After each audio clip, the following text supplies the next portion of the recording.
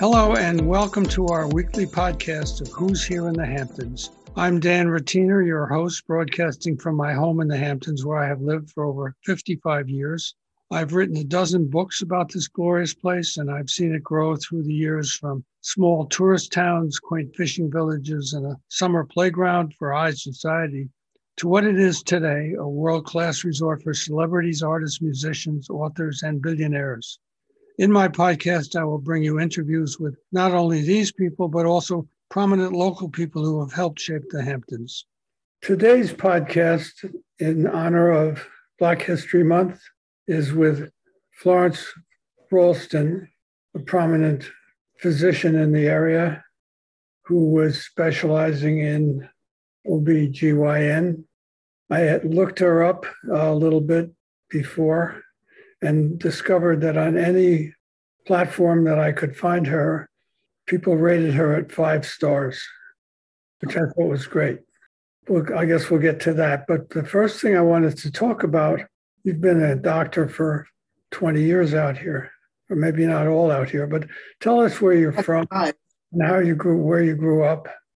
I was born in Guyana, South America, but I grew up in Brooklyn, in East Flatbush. And I left Brooklyn to go to college and then medical school. And then I came back to New York to do my residency at Stony Brook. Where did you live in Brooklyn? And tell me a little bit about your growing up. I grew up in East Flatbush. If you know Brooklyn at all, it's sort of in the central, little bit south part of Brooklyn, next to Canarsie on one side and Crown Heights and Flatbush on the other side. I went to high school at Nazareth Regional High School, which is a co-ed Catholic high school in East Flatbush, 2 blocks away from my house.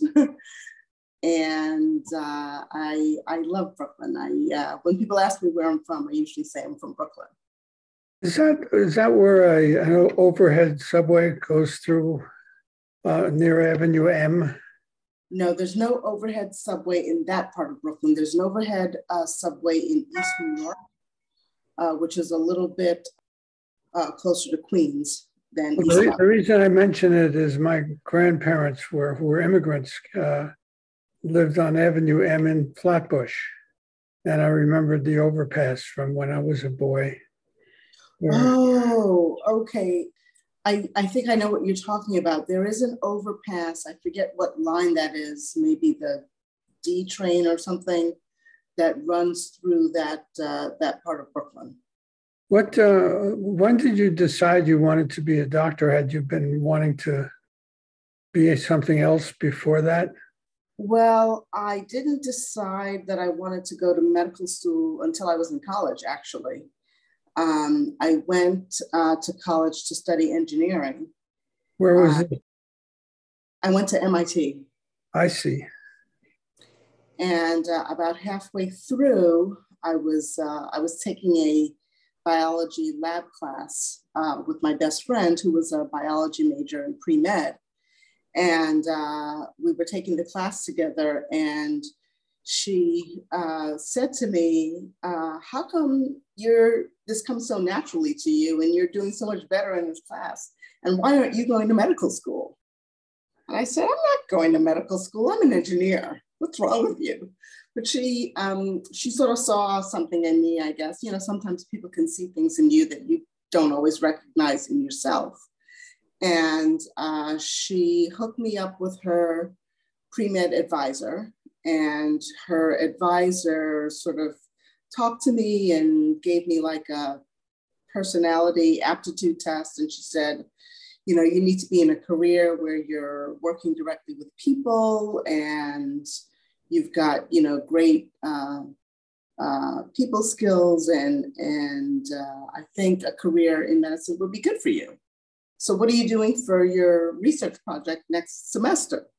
And I hadn't picked a research project yet. And she said, okay, I'm going to hook you up. So she connected me with a cardiologist at Mass General. And I shadowed him and I went to his office and we went to the cardiac cath lab. And, I spent a lot of time just following him around and watching what he did. And I said, this guy's not working that hard. I could do this. Right.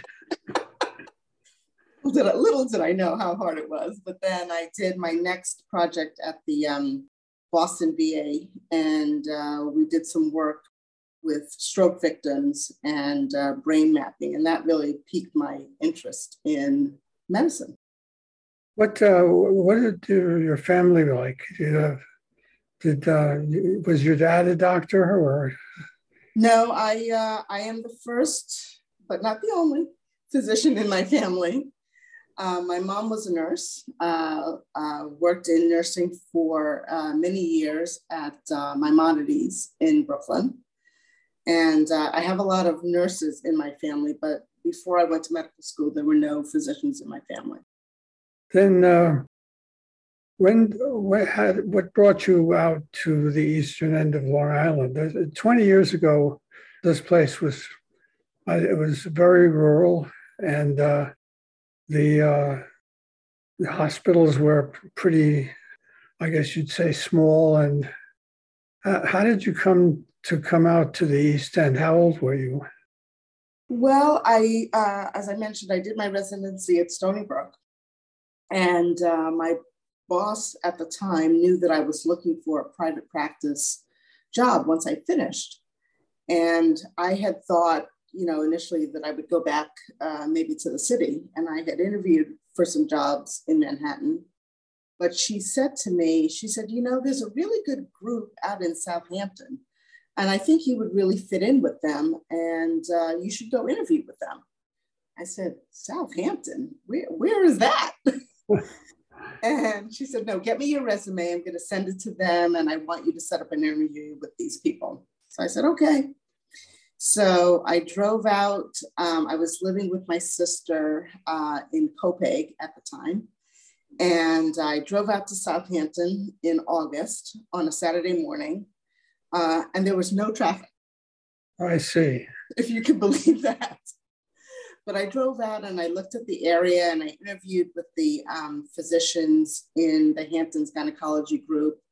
And I really liked it. They seemed really fair and put their patients first. And I really felt a connection with them. And they offered me a job, and I accepted, and it's been almost 25 years. And you have offices now in Southampton and in Riverhead. You go back and forth between the two? Yes, we actually have 4 offices: Southampton, Riverhead, Hampton Bays, and Center Moriches. But I primarily work out of Southampton and Riverhead. I guess you've delivered a great many babies. Is that part of it? I don't know the exact number, but I think I'm getting close to about 3,000.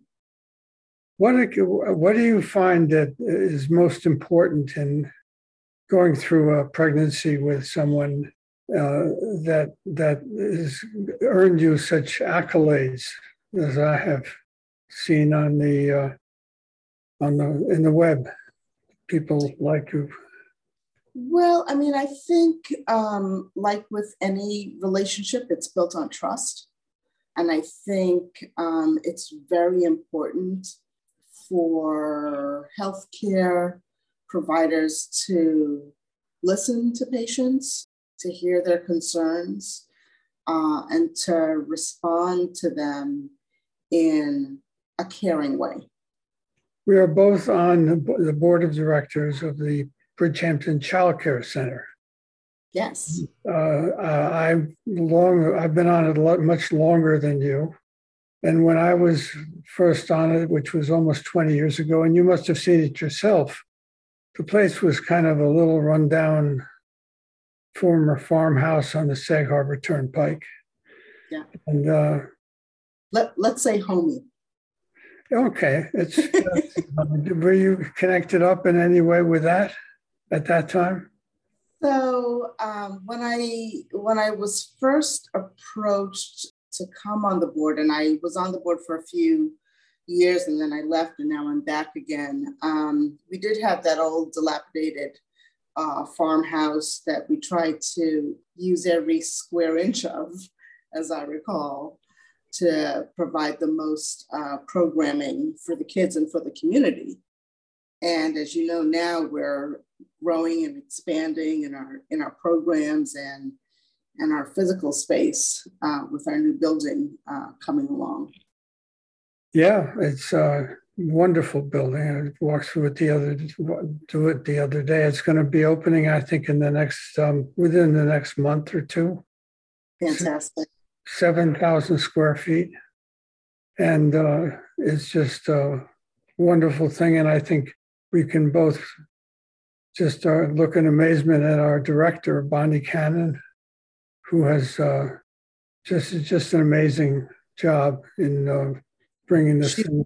Who knew that this was ever going to be something? Yeah, she is a force of nature. I can't believe her energy and really her commitment to the children is astounding. Did you ever do any programs yourself there, or lectures or talks to the children? I've done it a couple of times. I did one of the teen talks, and I gave a health talk a couple of years ago, and I participated in the Scrabble tournament last year, which is fun. Where do you live now? I live in Southampton. Do you have a family here yourself? I live with my partner, Roberto Borgogno. He and I have been together for about 15 years, and he has a grown son, Robert, who is up in Boston. And that's the family. Mm-hmm. And then I have my mom is still in Brooklyn. My family is spread out over Long Island, Queens, New Jersey. Do you ever get together as a group? Sure. I hosted Thanksgiving. They all came out? Yeah. How many did you have? I think about 30. That's a great feast. Yeah, it was great fun. I love getting together with my family. We should talk a little bit about what the childcare is, and then the programs that we have are for teenagers. And we're fortunate to have a lot of programming geared toward different age groups. So we have our littles and our middles, we have our teens, we have our young adults, and we have different programming geared towards each group. And then we have some adult programming as well. We have a lecture series for adults. We have the computer classes, the SAT prep, and as I mentioned, the teen program and the after-school programs. So we offer a lot to the community, and I think sometimes people don't realize that it's more than just the after-school programming. Well, yes, the summer camp is a big deal. Yeah. Most summer camps cost tens of thousands of dollars for kids to go to out here. And ours is, I think you can spend the summer with us for something around $1,000, $900. It's quite a large program, about 80 kids come out. Yeah, and they have the trips to the beach, they have the trips to see me, the Children's Museum of the East End. They have a lot of good activities. And we also have a lot of recreational facilities at the center. Tennis court for kids. We have basketball courts. We have soccer field. We have a dance studio. We have a music studio. Mm-hmm. It's a dance studio, yeah. So much of the others. Did you ever do one of the talks to the kids yourself about what they can be, help them decide what they wanted to be when they grew up? I have not done like a career day type of thing at the center. I don't know if we've had one recently. Yeah. But that might be something to talk to Bonnie about.